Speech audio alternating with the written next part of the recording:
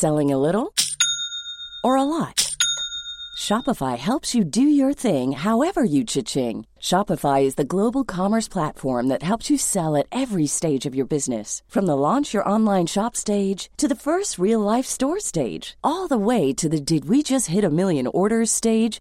Shopify is there to help you grow. Shopify helps you turn browsers into buyers with the internet's best converting checkout. 36% better on average compared to other leading commerce platforms. Because businesses that grow, grow with Shopify. Get a $1 per month trial period at shopify.com/work. Shopify.com/work. Hey, I'm Ryan Reynolds. Recently, I asked Mint Mobile's legal team if big wireless companies are allowed to raise prices due to inflation. They said yes. And then when I asked if raising prices technically violates those onerous two-year contracts, they said, "What the f*** are you talking about, you insane Hollywood ass?"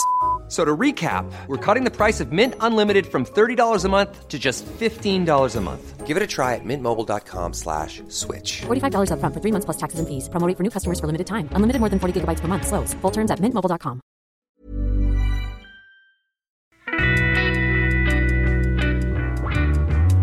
In police stations across the country, officers start their shifts in the briefing room.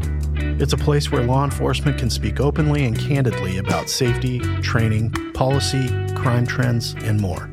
We think it's time to invite you in, so pull up a chair. Welcome to the briefing room.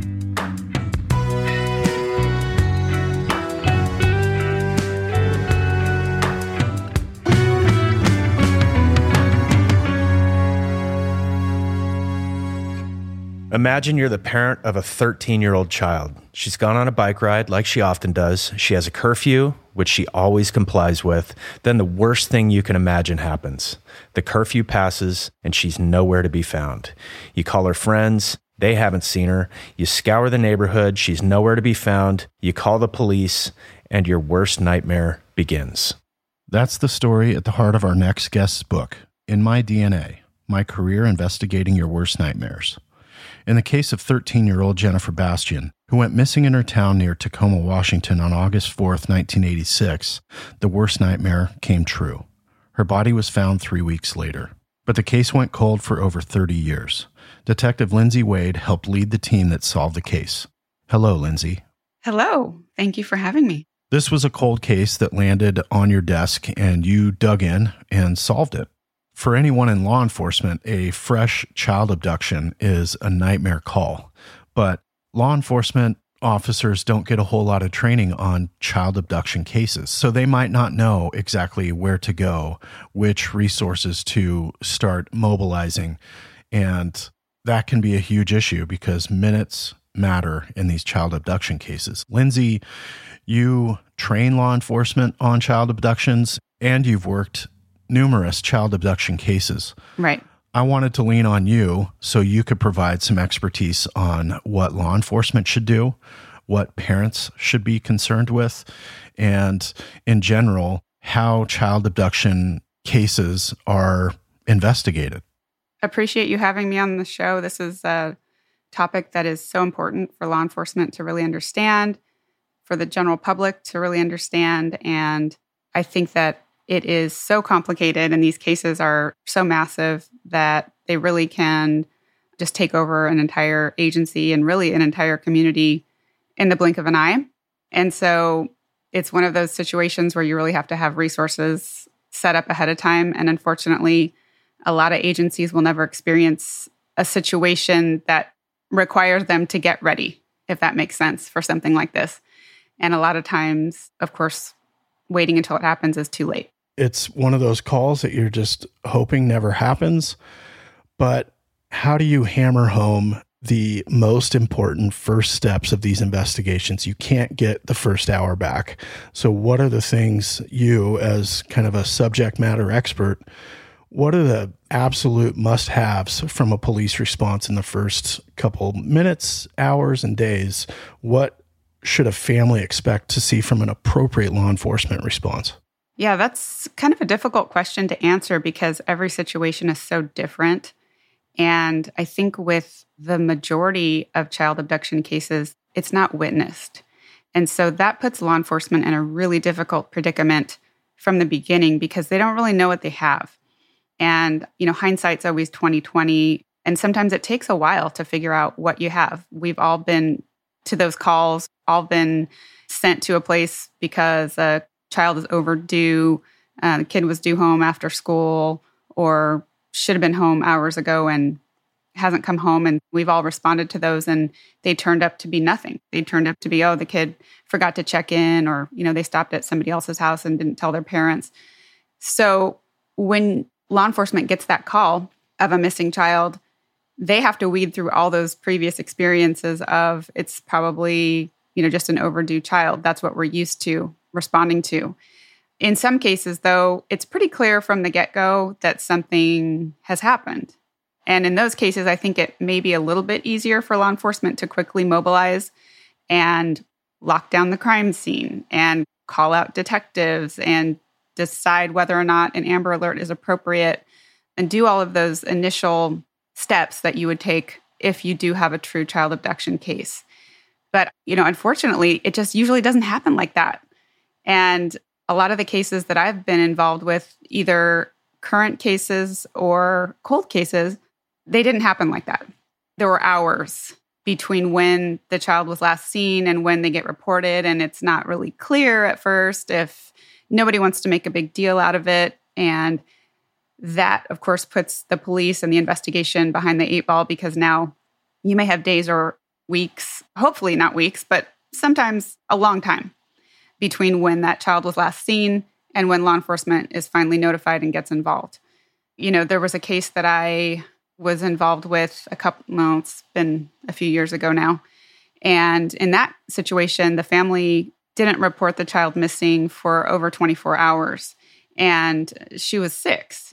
So you have the fact that the child isn't even reported missing for 24 hours, which means the police aren't involved for over 24 hours. And then, in that case, just based on her age alone, it really ratcheted up the level of response by the law enforcement agency because at that point, okay, she's 6. She shouldn't have been out all night on her own. No one really knows what happened to her initially, but regardless, it's pretty dangerous for a 6-year-old to be out on their own all night long. So either something happened to her at the beginning or something may have happened to her later. But even though there was no witness to what happened to her, no one could really say.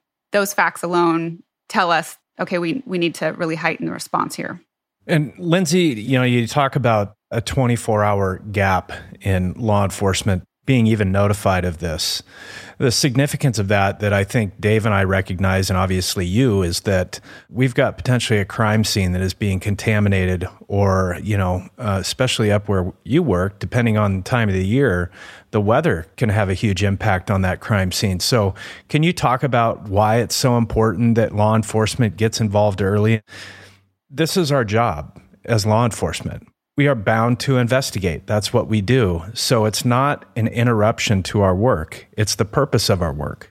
Yeah, it is absolutely critical that law enforcement be notified as quickly as possible to do exactly what you said, to lock down that crime scene, to preserve it, and make sure that evidence isn't lost, destroyed, walked away with, cleaned up, or, whatever. And with child abduction cases, there may be multiple crime scenes. In fact, there usually are multiple crime scenes. And so I would also take it a step further to say not only should law enforcement be contacted, but whoever's going to be investigating it, presumably a detective or a detective unit or a child abduction response team, should be notified as soon as possible. And that was really one thing that we tried to hammer home with our agency when I was working with our child abduction response team, is that we want to be notified right away. Don't wait a couple of hours while you try to figure it out and try to find the child in patrol before you call us and now that you've exhausted all your leads. We want to know now. I don't care if I get in the car and I drive in and then as soon as I arrive, the child is found, which has happened. That's fine. I'm good with that. I would rather have that than have you call me 2 or 3 hours into it and say, this child's been missing. We've done, these 10 different steps and we still can't find the child. So can you come out? I don't want to hear that. It's never going to be a waste of resources because, like you said, you can't get that time back. Right. You mentioned the CART team, the Child Abduction Response Team. What did a child abduction response team look like at your agency? And what are the roles and responsibilities of each member? So yeah, Child Abduction Response Team, CART is what you'll hear people refer to them as. And it's a multidisciplinary team of investigators and other professionals within the criminal justice arena who come together and respond in a timely manner when a child is abducted. And CARTs are pretty well known around the country. They can look different depending on the agency and the size of the jurisdiction. Our CART in Tacoma, I think we started working on it around 2009, and we got certified by the Department of Justice in 2013. And it was a really huge undertaking for our agency. CARTs are, they're invaluable, and what they bring to the agency is organizational structure and a plan and training and expertise. And it brings together a group of people that can be basically called at a moment's notice to respond. And there's no scrambling trying to figure out, okay, what are you going to do? What are you going to do? What's your role going to be? Everybody knows ahead of time what their role is. So we had about 30 core team members on our CART, and that included detectives. It included people from our Child Advocacy Center. It included prosecutors, people from Department of Corrections, Department of Social and Health Services, like CPS workers.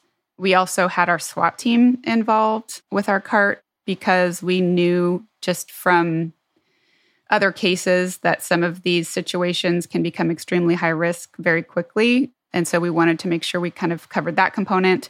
We had search and rescue as a big part of our team. We also included the Team Adam representatives from the National Center for Missing and Exploited Children. We had a therapist who was involved to assist with reunification. And then we also worked really closely with the FBI. And so they've got victim specialists that would assist us on these kinds of cases as well. And, with these child abduction cases, when they occur, they are so massive and so chaotic because you're just getting inundated with information from the news media, people calling in tips. And it's pretty important that you have a system in place ahead of time to capture all of that information, to organize it, to quickly dissect it and identify how you're going to prioritize the tips and how you're going to sign them out and who's going to follow up and who's going to document all that. So these are all things that we took into account when we created that CART team. Was there a landmark or a milestone type case that made your agency decide we need to go with a child abduction response team model? This is what we need to go for? Or was it kind of a cumulative, hey, we've had these over the years, let's get organized? Unfortunately, we had quite a few child abductions in Tacoma prior to us forming the team.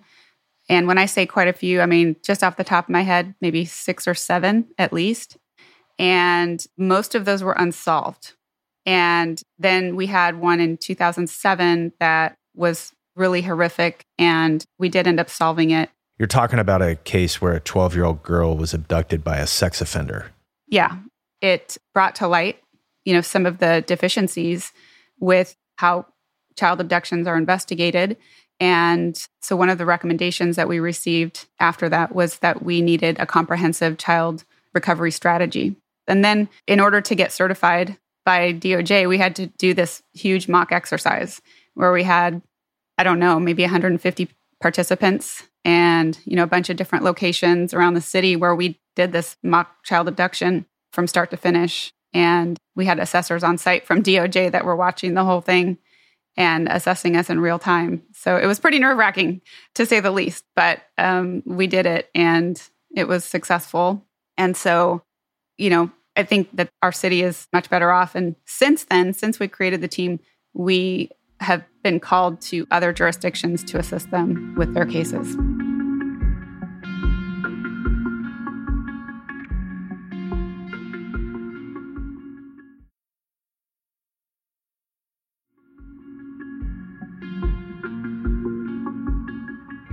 Lindsey, can you talk a little bit about the different types of abduction or missing child cases that you encounter? Well, so some of the cases that I have worked on as cold cases, they're still unsolved even today. I have my opinions about what may have happened with those cases. One of the cases that I worked on was a case that's still unsolved, and I believe that it's most likely what is referred to as a false allegation case. And a false allegation case is a case where a parent or a caretaker makes a false report of a missing child to cover up a homicide. They're very difficult cases to investigate, but there are some sort of flags or some key considerations when someone reports a really little kid missing, a kid that is really too young to be off on their own, or a suspicious story about the kid going missing, like from the house when they're 2 or 3 years old, or 1, or a baby, an infant, that kind of thing. So, those cases are they're really hard. And I don't know what the stats are on solvability factors for those kinds of cases, but those kinds are hard. The stranger abduction is the most unlikely type of child abduction, the stereotypical kidnapping. And the one case I talked about with the 6-year-old, that was an acquaintance. And so turned out to be somebody that she knew, somebody that lived in her neighborhood. The cases with the 2 little girls from 86 that I talked to you about on a previous episode, those were stranger cases. This is a cold case that dates back to 1986 that you talk about on our other podcast, Small Town Dicks. Yeah. And so those are the most rare, the hardest to solve, right? Because there's no connection between the victims and the suspects. And they literally are victims of opportunity. And, with a lot of these child abduction suspects, when they're interviewed, they will say the victim was just at the wrong place at the wrong time. And it wasn't like this perpetrator was out stalking them or had been watching them or, picked them out ahead of time. It literally was they're looking for a victim and the victim presented themselves. And the case from 2007 that I talked about earlier, it was the same situation. She was a 12-year-old little girl. She was literally standing in her backyard, about to walk into her backyard. She had her hand on her back gate, trying to walk into her yard when this guy pulled up. He saw her a minute prior to this. He was pissed off. He wanted to have his kid for the day. This is according to him later. And his ex-wife wasn't home when he showed up unannounced. So in his mind, I guess that gave him permission to go do whatever he wanted. So he said he was driving around. He was angry. He saw this girl riding her bike, and he decided that he was going to grab her. And he followed her and pulled his van around and parked it so that he could make a quick getaway. He walked up to her and he said, "Does this alley go all the way through?" And she stopped and she addressed him and said, "No." And then she turned her back on him and tried to go into her backyard. And that's when he grabbed her and pulled her into his van and then took off. And he later murdered her and dumped her body out in a rural area. And he was a registered sex offender. He was within 9 months of being off sex offender registration at the time of the murder.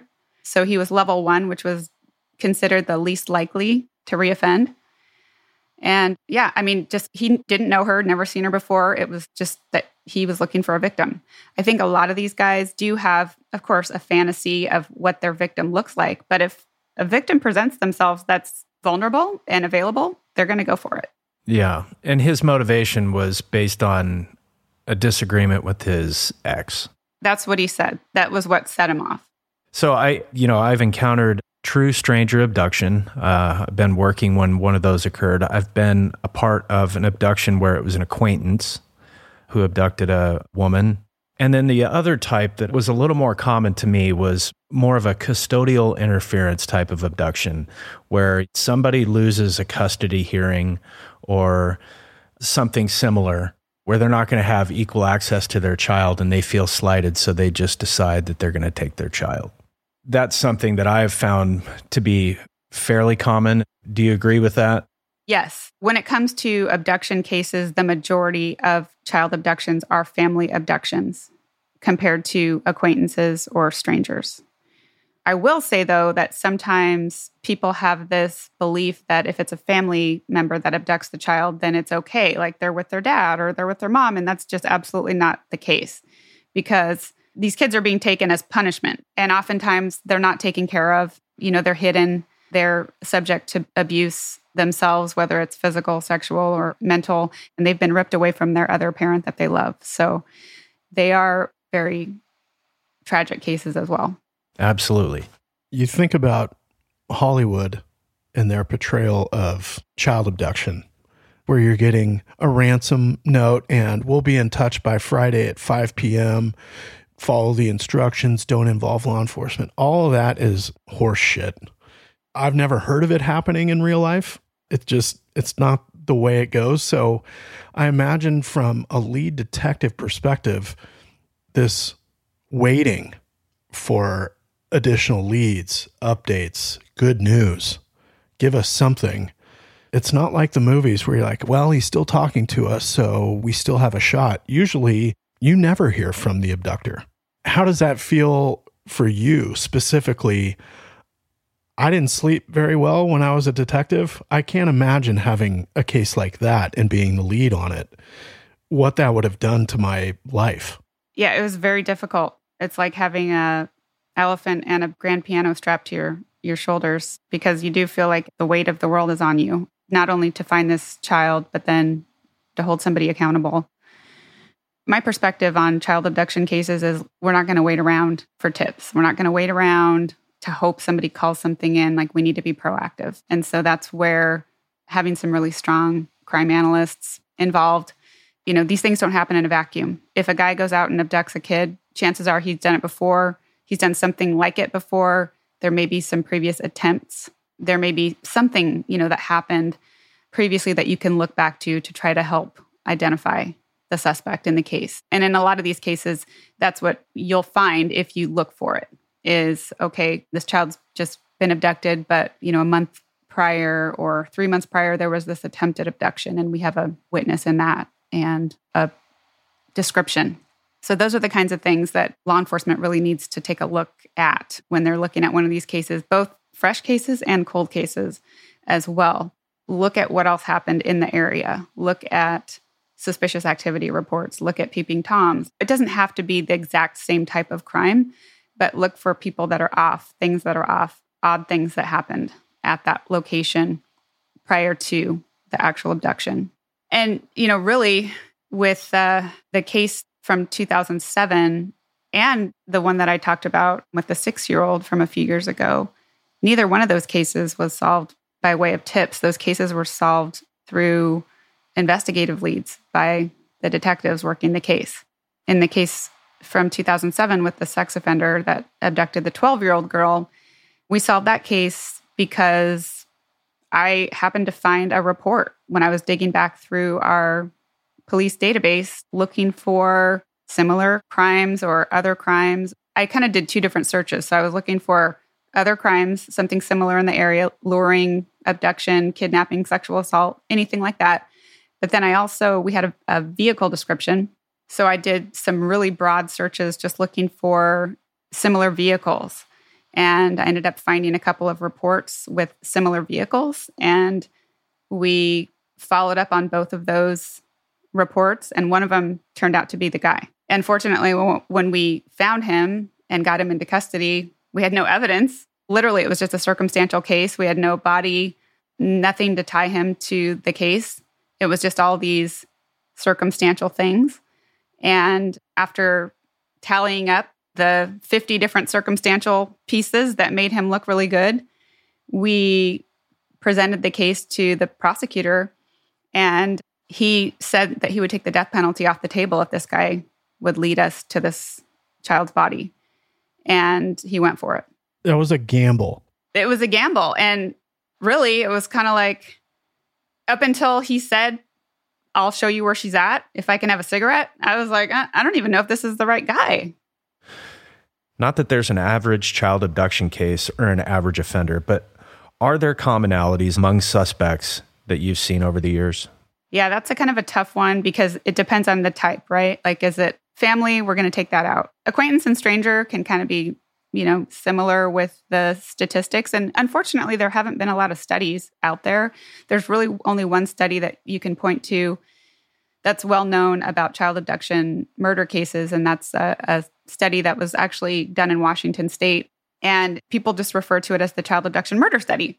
And that one, I think they looked at about 800 cases total of solved child abduction murder cases. And from that, they were able to create some stats about sort of what the composite looks like, right? Like, what does the average child abduction victim look like? And what does the average child abduction murder suspect look like? And for the suspect, it's a white male, somewhere around 28 years old, somebody who's got marginal social skills. I mean, when you're talking about someone that's going to abduct a kid off the street or even a slight acquaintance, this is somebody that doesn't have the social skills to groom a child. This is not the camp counselor, the Boy Scout leader, the whoever, the person that has access to these kids all the time and is continuously assaulting these kids because they have the skill set to groom them. This is the person that probably couldn't carry on a face-to-face conversation with anybody. Those are the kinds of offenders typically. A little more impulsive. Yeah. The stranger or the slight acquaintance type of abductions. Some of them, actually, I think the majority at the time of the offense, majority were unemployed. For the ones that did work, the most common job was some kind of construction work. What Lindsey is describing sounds very familiar to me. I can think of 2 cases in our area that were child abductions where the offenders in those cases had very poor people skills. So they don't have the traditional ability to groom like others who are charming, quick-witted, manipulative. So based on the crimes I've worked, when I think of someone who's able to groom a victim, I think of these folks who can really fit in to almost any scenario. They're good talkers, and they put people at ease. If you don't have those skills, brute force becomes an option. Mm-hmm. And for these child abduction murders, most of the suspects that were identified in the study were not registered sex offenders. They were actually a very small number. However, a good percentage of them did have history for child sexual assault or some kind of sexual assault offense.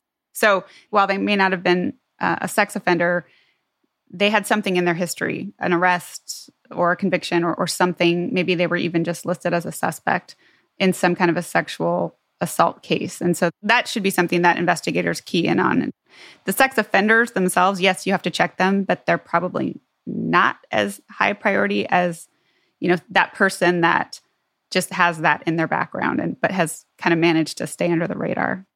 I have always noticed that you see, I watch a lot of true crime. So yeah, sometimes you get these cases where they're like, oh, and then we just did a sweep of all the sex offenders. And I'm like, God, if it was only that easy. Oh, 100%. It's actually not. So many horrible crimes that I've gone to where the person just had a speeding ticket in their past. They're really good at hiding, folks. Yes. And I will say, I'm hoping that at some point this study gets updated now that all these cases have been solved with genetic genealogy, because I think we're going to see a different picture of the offender once those stats are produced or published. Because a lot of the offenders who have been identified and arrested and convicted for child abduction murder cases, thanks to genealogy, they don't have any criminal history. They don't have anything that stands out. There's nothing about them that meets this stereotypical profile. And so that's going to be really interesting. It explains why the cases were unsolved for so long. Yeah.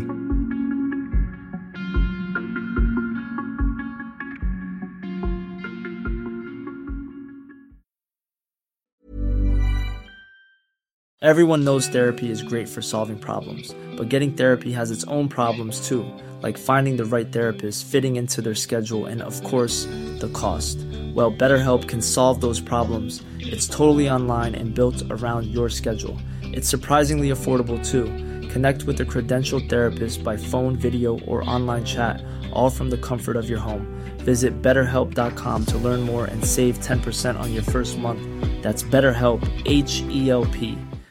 If you're looking for plump lips that last, you need to know about Juvederm lip fillers. With Juvederm Volbella XC and Juvederm Ultra XC, your lip look, whether it's subtle or bold, can last up to 1 full year with optimal treatment and no additional maintenance. Find a licensed specialist and see if it's right for you at Juvederm.com today. That's JUVEDERM.com. Add fullness to lips in adults over 21 with Juvederm Volbella XC or Juvederm Ultra XC. Do not use if you have severe allergies or a history of severe allergic reactions, or if you're allergic to lidocaine or the proteins used in Juvederm. Tell your doctor if you have a history of scarring or taking medicines that decrease the body's immune response or that can prolong bleeding. Common side effects include injection site redness, swelling, pain, tenderness, firmness, lumps, bumps, bruising, discoloration, or itching. As with all fillers, there's a rare risk of unintentional injection into a blood vessel, which can cause vision abnormalities, blindness, stroke, temporary scabs, or scarring. For full, important safety information, visit Juvederm.com. If you're looking for plump lips that last, you need to know about Juvederm lip fillers. With Juvederm Volbella XC and Juvederm Ultra XC, your lip look, whether it's subtle or bold, can last up to 1 full year with optimal treatment and no additional maintenance. Find a licensed specialist and see if it's right for you at Juvederm.com today. That's JUVEDERM.com. Add fullness to lips in adults over 21 with Juvederm Volbella XC or Juvederm Ultra XC. Do not use if you have severe allergies or a history of severe allergic reactions, or if you're allergic to lidocaine or the proteins used in Juvederm. Tell your doctor if you have a history of scarring or taking medicines that decrease the body's immune response or that can prolong bleeding. Common side effects include injection site redness, swelling, pain, tenderness, firmness, lumps, bumps, bruising, discoloration, or itching. As with all fillers, there's a rare risk of unintentional injection into a blood vessel, which can cause vision abnormalities, blindness, stroke, temporary scabs, or scarring. For full, important safety information, visit Juvederm.com.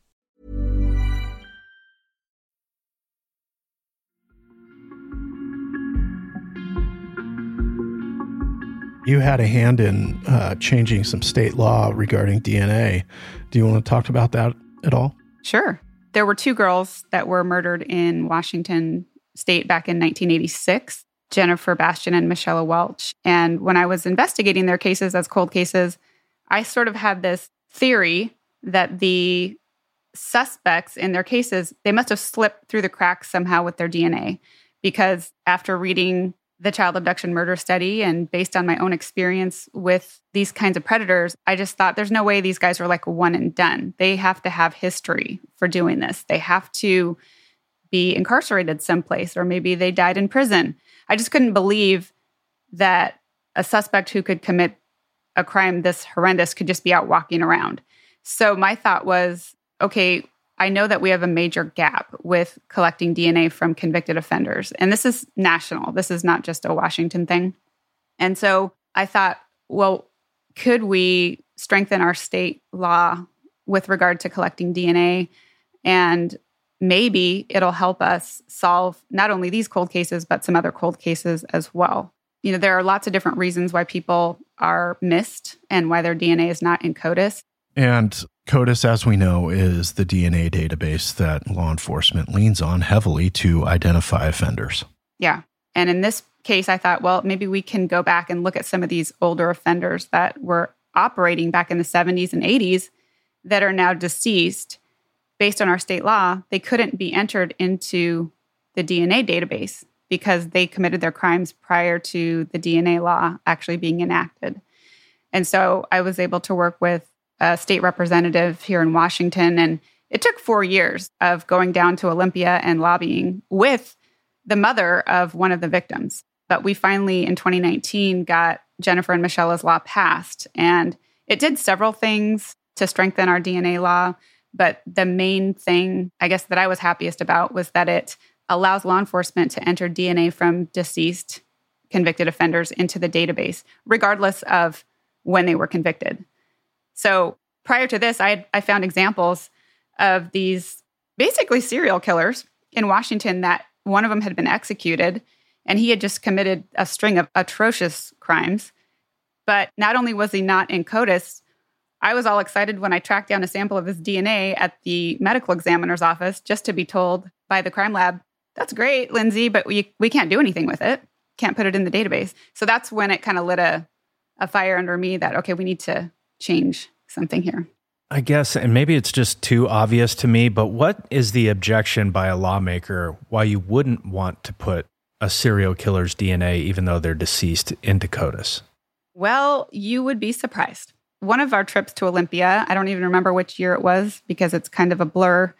Patty Bastian and I, so that's Jennifer Bastian's mother, we went to testify in Olympia, and someone basically stepped in and said, well, that's really sad about your daughter and all, but we're more concerned about the rights of the deceased offenders and their families being bombarded with this kind of information if it were to appear on the news, that they were somehow linked to a new crime. Nothing surprises me anymore. We already have a system that's fairly weighted in favor of the defendant as far as they have rights. They say, I don't want to talk to you. We can't talk to him anymore. It's very, very protective of defendants. And I think we have continued to move where we're protecting the accused and forgetting about victims and answers and what's the bigger picture. If we get this guy's DNA, maybe we clear 6 cases and we get closure for dozens of people. Absolutely. I mean, you have to look at the greater good. And I mean, I could talk about lawfully owed DNA all day because that is something that I'm really passionate about because it's just ridiculous. I love genetic genealogy. I think it's great. I'm glad it's solved so many cases, but we also have CODIS. And there are a lot of people that should be in CODIS that are not. 100% agree. I think most parents, it's the worst nightmare to have your child abducted. And Lindsey, you mentioned this study about child abduction murder cases, murder statistics. For parents out there, just to give you an idea, what do the stats say about how common child abduction is? Obviously, I think that, and we talked about it, acquaintance abductions. So we're talking about maybe the creep that lives down the street who the child is seen in passing over the years, or maybe is even known to say hello to the family every now and then. And stranger abduction, those are the least common types of abduction. What is realistic for parents to feel about the likelihood of their child being abducted? Because we don't want to panic parents. Correct. It's extremely rare. And when I say rare, I mean the FBI keeps stats on child abductions each year, and it's less than 100 a year for the entire country. It's probably closer to around 60 per year for the whole country. And I mean, that sounds like a lot. It is a lot. But compared to other violent crime, it's extremely rare.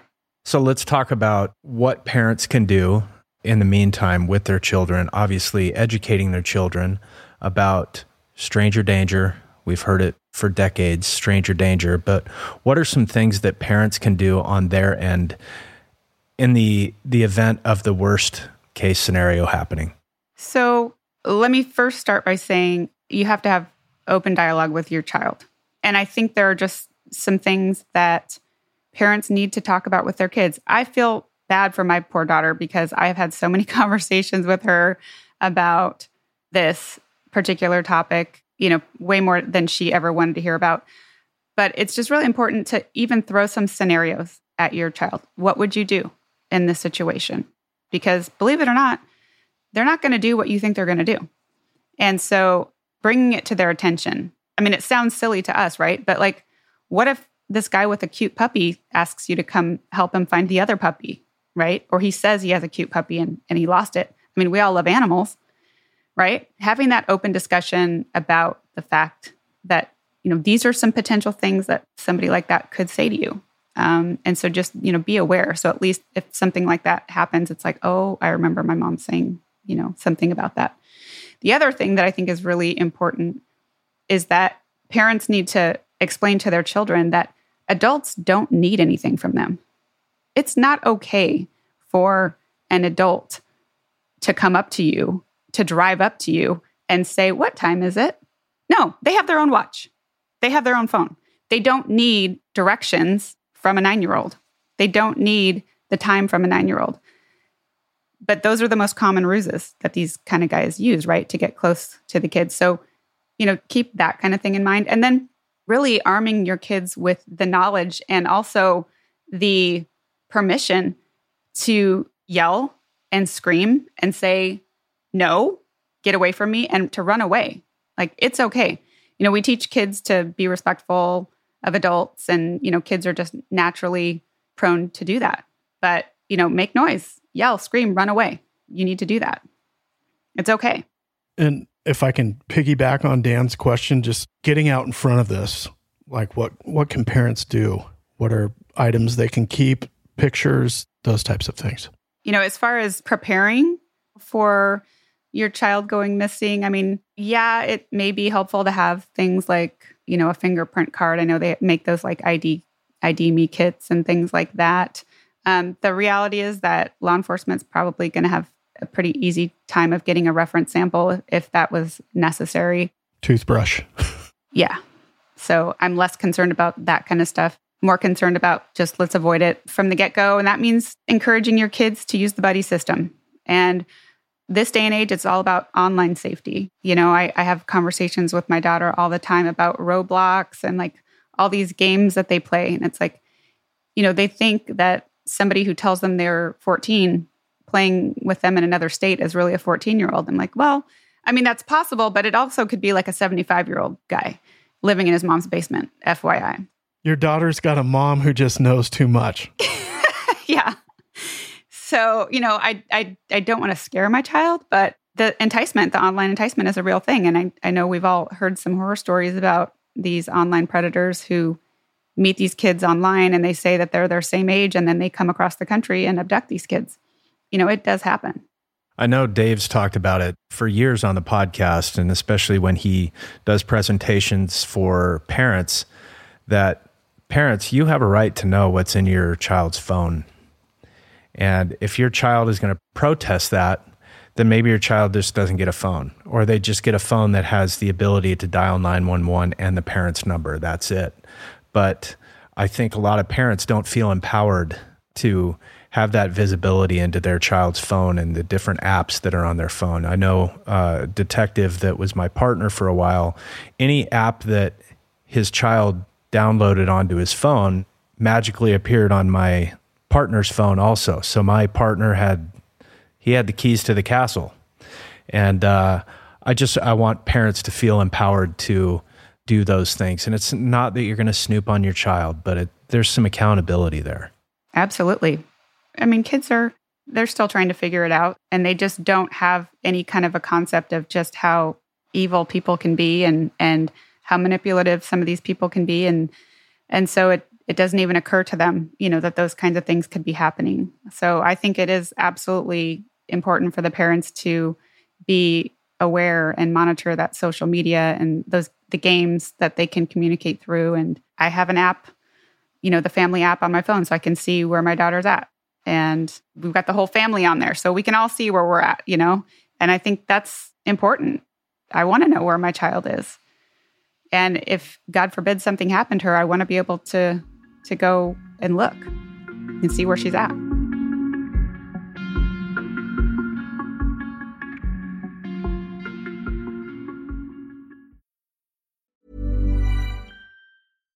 Hi, I'm Daniel, founder of Pretty Litter. Cats and cat owners deserve better than any old-fashioned litter. That's why I teamed up with scientists and veterinarians to create Pretty Litter. Its innovative crystal formula has superior odor control and weighs up to 80% less than clay litter. Pretty Litter even monitors health by changing colors to help detect early signs of potential illness. It's the world's smartest kitty litter. Go to prettylitter.com and use code ACAST for 20% off your first order and a free cat toy. Terms and conditions apply. See site for details. Even when we're on a budget, we still deserve nice things. Quince is a place to scoop up stunning high-end goods for 50 to 80% less than similar brands. They have buttery soft cashmere sweaters starting at $50, luxurious Italian leather bags, and so much more. Plus, Quince only works with factories that use safe, ethical, and responsible manufacturing. Get the high-end goods you'll love without the high price tag with Quince. Go to quince.com/style for free shipping and 365-day returns.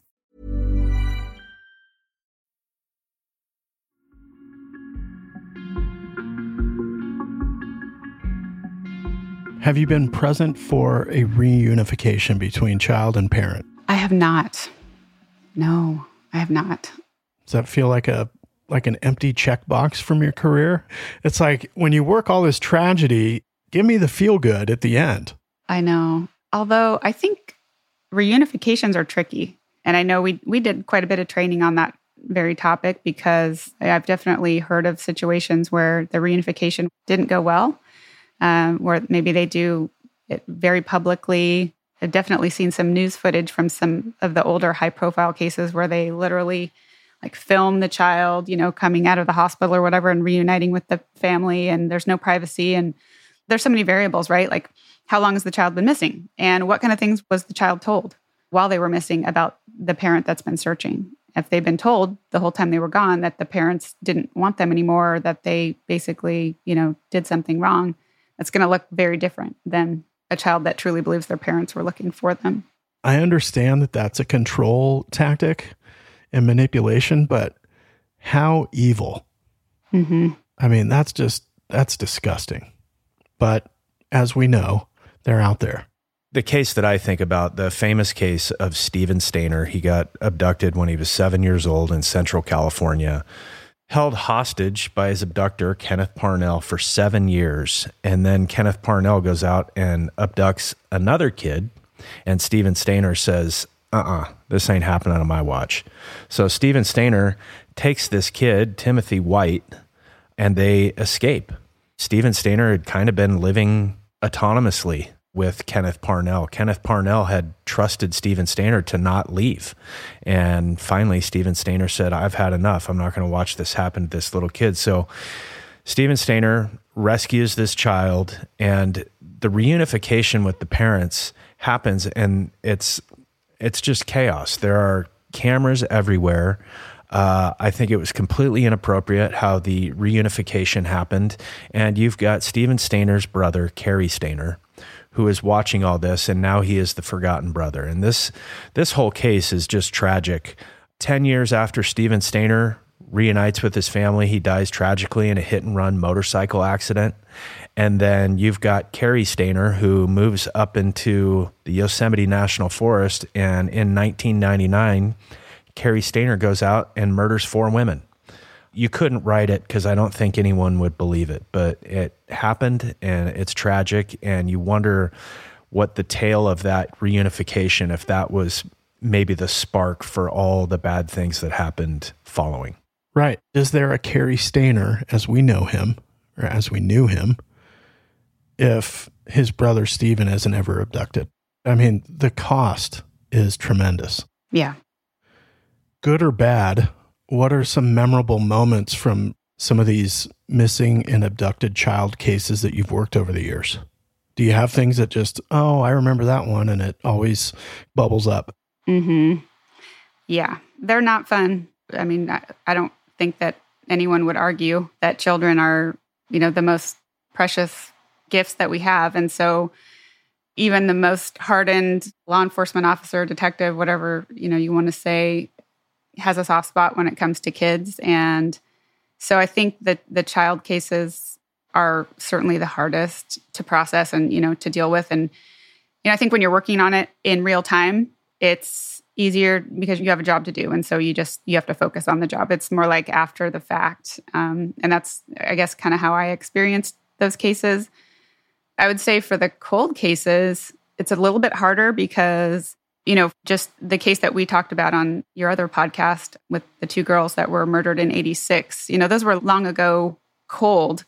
And so it wasn't like that fresh fear and panic in the community. But once you meet that family and once you make a connection with the victim's family, it just kind of takes on, a different tone. And, it can become a bit more personal.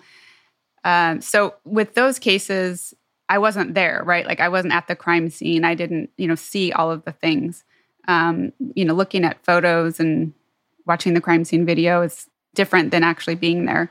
You still are emotional, but it's not quite the same. With the fresh cases, it's just an emotional roller coaster. I mean, you're basically working I mean, I don't even remember what kind of hours we were working in the midst of those crazy cases, but it would be 15, 16-hour days. You'd run home and get a couple hours of sleep and come back. And it's just nonstop. You're bombarded. The case that I talked about previously with the little 6-year-old, that case was resolved fairly quickly. She, like I said, hadn't been reported for like 24 hours. And so when we got involved, I think it was a Monday morning. And so, you figure, okay, all day Monday, this thing is going, all day Tuesday. And I think it was either Wednesday afternoon, her body was finally found. And of course, this was after multiple searches in the same exact area where she was found, which is another issue with child abduction cases is searches. But, in this case, the area had been searched multiple times. People literally walked right over the top of her. And so when she was finally found, it was sort of like this letdown, and this sadness, but also like, okay, we still have a job to do now. It's no longer a missing child. Now it's a homicide case. And we need to find who did it. And, we need to get justice for this little girl.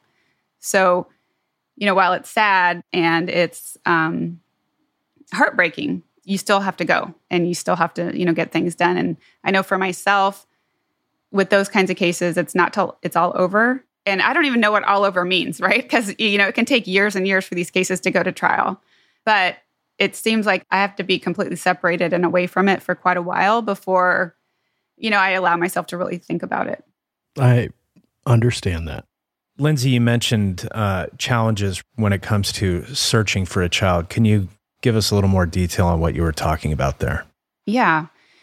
I can think of several cases where an area had been searched previously and the child wasn't found. And then later, the child is found in the same exact spot that had already been searched. And this has come up in at least 3 different cases that I can think of right off the top of my head. And so some people will say, oh, the child must have been taken away and then brought back later. And I don't think that's the case usually. It just depends on where the search is taking place and who is searching. And when you're talking about a vast wooded area, and the cases I'm thinking of in particular, these were wooded areas where you don't have 1 million people out doing a search. There's no way that you can cover every square foot of a wooded area.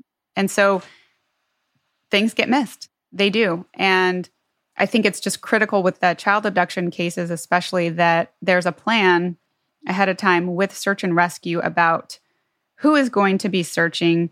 And also keep in mind, search and rescue folks are very adept at doing searches, but they're adept at doing it on their own, right? Like they are called out all the time for people who are lost in the woods and, people that are missing, not necessarily related to a criminal investigation. And so keeping that in mind, when search and rescue is brought in on a missing child case, sometimes what will happen is they will want to search as if they're doing a typical search and rescue operation. And that has to be managed by someone within the criminal investigation to make sure, okay, you're not just looking for a person. We're also looking for evidence. So along the way, I know you're looking for this child, but if you happen to find some suspicious items as well, you need to stop and you need to flag them and you need to contact the command post. And I've seen that happen in situations where, they're so used to doing the search the way that they're doing it and also being autonomous and just kind of doing it how they want to do it. You can't do that with the child abduction case because that communication back to the command post and back to whoever is running the operation is extremely critical. And that can really cause problems. I've seen cases where something was found out in the woods by a searcher and they brought it back to the command post and just set it down. No one knew where it came from or who found it. Never photographed in place. Nothing. So with search and rescue, they bring in like the ESAR volunteers, which are, the emergency search and rescue. Oftentimes they're kids. And, again, like they're trained to find lost hikers and things like that. They're not trained on how to preserve a crime scene or how to look for evidence. And so that's something to really keep in mind because I know everyone wants to mobilize and just jump on it and let's deploy, all these people. But sometimes that can be problematic. Yeah, I think it's easy to look at a map and draw a perimeter around a part of a map and say this area has been searched when, depending on terrain, there are certain parts of an area and terrain. We're not talking about flat fields with 2-foot tall grass. Right. We're talking about mountainous, there are cliffs, there's brush everywhere. Like you said, you can't cover every square foot of that area. So to just blanket mark this area off as it's already been searched it's just not a true representation of the search. Yeah. And with that case, with the 6-year-old, this same area was searched and researched again. And it wasn't until I think maybe the 3rd or 4th search that she was found. And it was a difficult situation because she was actually submerged in mud. So, it's not like people walked by her or anything like that. But there were other items of evidence nearby. To someone that's used to looking at crime scenes would key in on, okay, we need to spend more time here as opposed to let's keep looking for a body, so to speak. So frustrating. Like we say it all the time over the years. You are at the mercy of the law enforcement professional that's assigned to your case or assigned to a task. It's the same way in every job. Oh, 100%. And not to say that any of those people did anything wrong because, that's, the situation that they were in. My case from 1986, the area was searched. And then I think it was 24 days later, a jogger noticed an odor and they went back to the same area. And even after, I think there were like 2 days worth of additional searches. And it took that long after they noticed the odor to find her right there. So, that just gives you a sense of how difficult it can be in a rugged, forested area with all kinds of trees and shrubs. And right. You think about if you lost your car keys in your front yard and hadn't mowed for a week, go find them. That's such a small scale compared to what search and rescue and these search parties are doing on these cases. Right. We could devote a whole episode to search and rescue. Lindsey, former detective, police educator, author, and expert on child abduction cases. We appreciate your time. Thank you for joining us. And of course, you are always welcome back. Yes, thank you. Well, thank you so much for having me on. I really appreciate it. On the next episode of The Briefing Room. I get halfway into the first case and I realize what an idiot I am. And you don't realize it completely, but you cut out your other life. You're no longer you. All the friends you have, they're moving on. You don't get it that their life is moving forward. And for you, who you are for real, just hit a pause button and stops. That person that you were just before the case started, that person is gone for the amount of time that you're undercover. That's next week on The Briefing Room.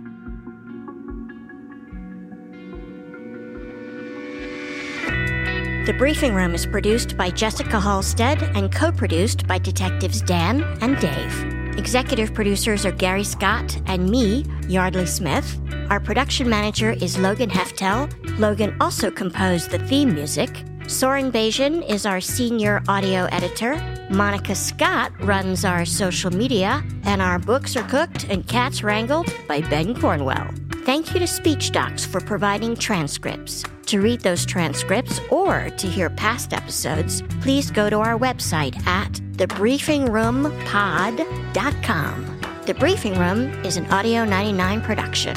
And I cannot go without saying thank you to you. All of you are fans. You are the best fans in the pod universe. And I can say with complete confidence, nobody is better than you.